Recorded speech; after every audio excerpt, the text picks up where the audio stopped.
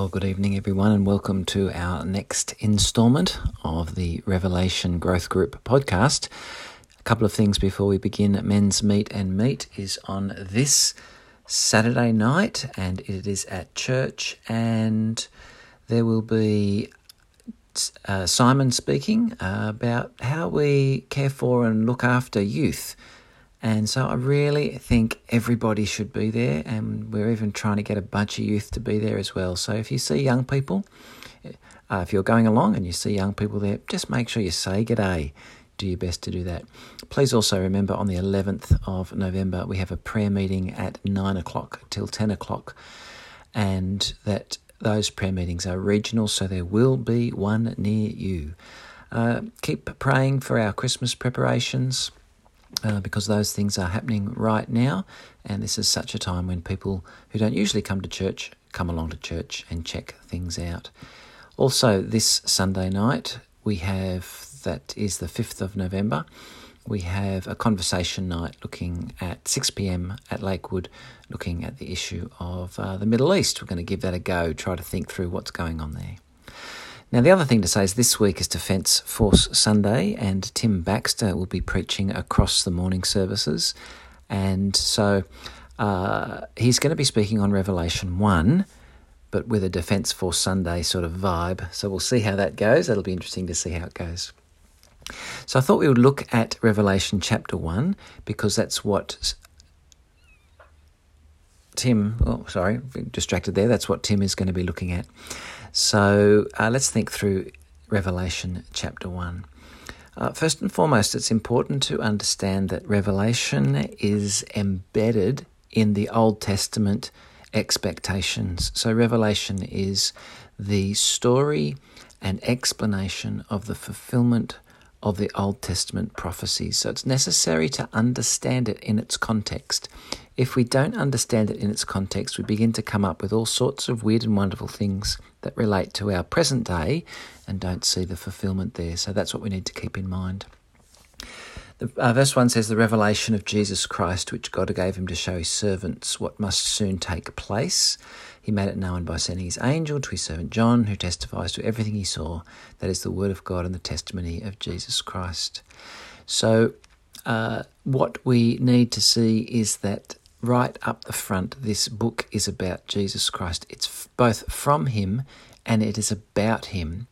And it's concerning to showing the servants what must soon take place. But later on in chapter 1, verse 19, we'll hear what is now and what will be. There is the sense that there is whatever this book teaches about Jesus, it's applicable to them there and then, and it's applicable all throughout history.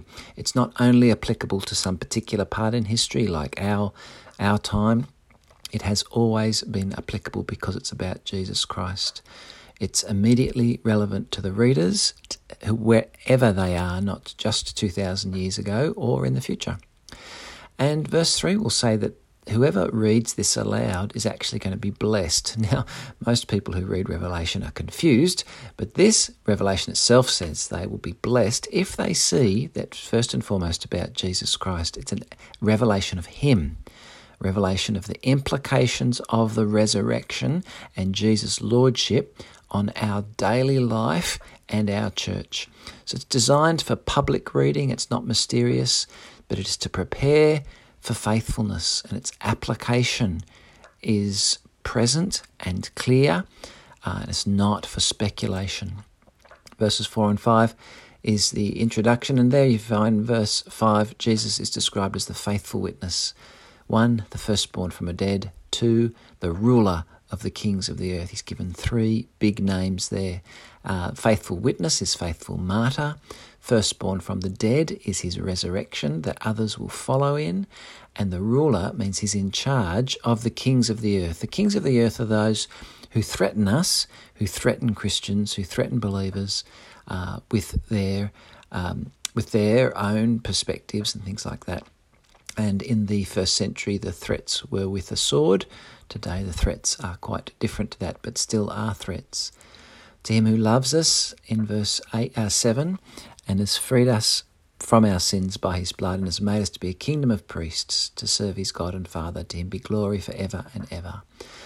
So verse 7 says, "Look, he is coming with the clouds, and every eye will see him, and even those who pierced him, and all peoples on earth will mourn because of him. So shall it be. Amen." Now, often that verse 7 of chapter 1, is seen as something that will happen in the future, coming from the clouds, every eye seeing him, those who pierced him, etc. But it's first and foremost a implication of the ascension.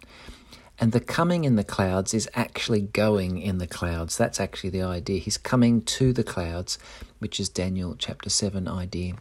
So in Matthew chapter 26, Jesus says to the high priest, he will see the Son of Man coming with the clouds, and that happens in the resurrection and the ascension. So he's not just king in the future, but he's king now. The ascension means he's ruling right now. And Jesus' present rule has clear application for every single believer, whether they are threatened with death or just threatened with temptation. And this is what Revelation is about, understanding Jesus' resurrection and his lordship and knowing how that goes. The words here, "and all the peoples of the earth will mourn because of him." Now, they might mourn in the sense of repentance. Blessed are those who mourn, for there's that mourning in repentance. But also we find in Revelation and Zechariah chapter 12, for example, a mourning of judgment, mourning. There is that grief at realizing that we've not seen Jesus to be who he is. Verse 8, "I am the Alpha and the Omega, says the Lord God, who is and who was and who is to come, the Almighty." And that who is and who was and who is to come is really a Trinitarian introduction. The Alpha and the Omega, there's each of the persons of the Trinity are represented in these few verses. And the who is and who was and is to come is really an unpacking of the name Yahweh, who is the I am who I am, that sort of thing. He always will be. And Isaiah talks about him as the Father as being first and last.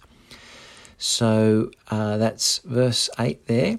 Verse 9 introduces the part that Tim will be focusing on Sunday. John here is a companion. He's not just an onlooker, but he's a companion in the suffering and kingdom and patient endurance that are ours in Jesus. So you can only patiently endure if you know Jesus is King. If you do not see that Jesus is Lord, you'll give up and you won't be patient and you won't endure. The Word of God and the testimony of Jesus, and this parallels back to verse 2 as well. Verse 10, "On the Lord's day I was in the Spirit." The Lord's day, when was that? Was it Sunday? Well, I don't know, but probably was Sunday. But it's thinking of the resurrection day. It's the Lord's day. It is the present day in that sense. It is He is the, I suppose it's John's way of saying Anno Domini, in the year of our Lord.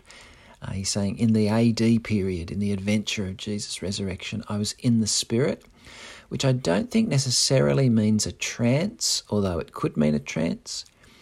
I think rather it means in the spirit of understanding the Old Testament, that is, seeing the Old Testament fulfilled in Jesus Christ. This is to understand the word of the Spirit. And the word here, the voice says to him to write to the 7 churches. Verse 12, he hears this voice and then turns to see who was speaking to him, and he sees something different. And this will happen in Revelation a lot. They'll hear a voice, they'll hear the Lion of Judah, for example. They'll turn and they'll see a lamb slain.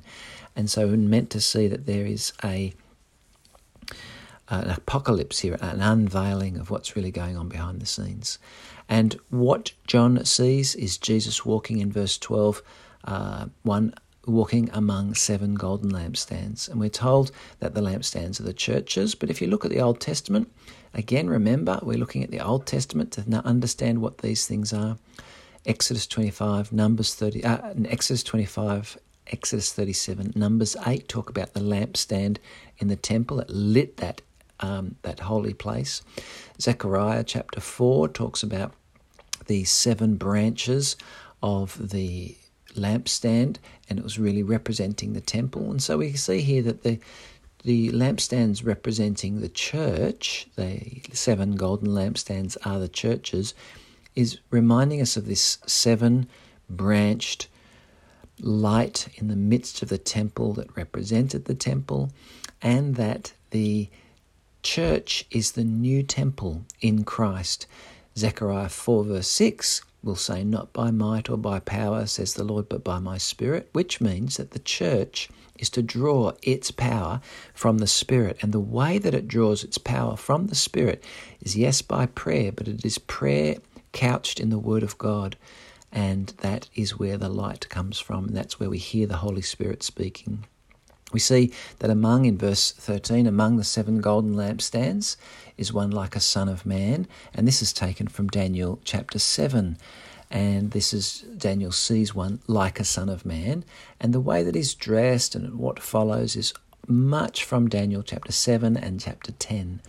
So the robe reaching down to his feet, the golden sash around his chest is a very priestly picture, but it also could be a kingly picture. And so we have priests and kings in the Old Testament in wearing that sort of garb. The hair of his head is white like wool, as white as snow. Again, Daniel chapter 7. This is the Ancient of Days, who is the first and last, and this is how Jesus is being described. His eyes were like blazing fire. These eyes are of judgment. So Daniel chapter 10 and verses 5 and 6 will talk about that. His feet were like bronze glowing in a furnace, and this is the purity of him. His voice was like the sound of rushing waters. Now, we can't go through every Old Testament reference because they're piled on each other. But if you were to maybe look in the study notes, you might find an Old Testament reference of your Bibles, an Old Testament reference to some of these things. In his right hand, he held 7 stars, and we find out later that the 7 stars are the 7 angels of the 7 churches, which could be the 7 ministers of the 7 churches. So he's holding them in his hand, and out of his mouth is a sharp double-edged sword. And that is Isaiah chapter 11, verse 4, and Isaiah 49 and verse 2. And so the picture here that we've got to get is that if you were to draw a picture of what you read, you would miss the picture. Because what you read is not a description of what he saw. What you are reading is a piling up of Old Testament ideas which find its fulfillment in Jesus Christ. So if you were to draw the picture, you'd miss the picture. To not draw the picture and to think about the Old Testament is to get the picture. His face, shining like the sun in all its brilliance, could actually be referring to him as the true light, but also the true bridegroom, because the Old Testament talks about the sun coming on its way out as a bridegroom coming before the bride. Verse 17, when I saw him, I fell at his feet as though dead. He placed his right hand on me and said, "Do not be afraid. I'm the first and last. I'm the living one. And I was dead and I'm alive forever and ever. And I hold the keys to death and Hades." So really the death, resurrection, ascension of Jesus has tremendous application to how the church is going to live its life today. He has to be our focus. He has to be our centrality. He is our hope. He is the only one who holds the keys of death and Hades. He is the one who will rescue us from the second death. All of those sorts of things. There is confidence found in him. Verse 19, write, therefore, what you have seen, what is now, and what will take place. Now remember that we talked about that earlier on in the chapter, right at the beginning, what must soon take place in chapter 1 and verse 1. Well, chapter 1 verse 19 is really picking that up. It's saying here there is application for what is now, and there is application for what will take place later. And this application stems and grows out of the resurrection of Jesus and his ascension. So the mystery of the 7 stars, in his right hand is the 7 golden lampstands, and the 7 stars are the angels of the 7 churches. I want to see that where is Jesus? He is amongst the churches. He is growing the churches, and he will grow the churches by his word to the churches. And as they listen, they'll be hearing the Spirit's voice to the churches. So we need to be people who listen carefully to the word of God, and by doing so we hear the voice of the Holy Spirit, and we get to be growing as the people of God. So how important are growth groups? How important is church on Sunday? How important is hearing God's word preached publicly and reading it together? Let me encourage you, chapter 1, Revelation, Hopefully it'll bring you and your group again to life and realise what is really going on here behind the scenes, which is what we need to know. Well, there you go, and I hope this week goes well, and I'll see you I'll hear from you next week, or you'll hear from me anyway, when we look at the next church. See you later.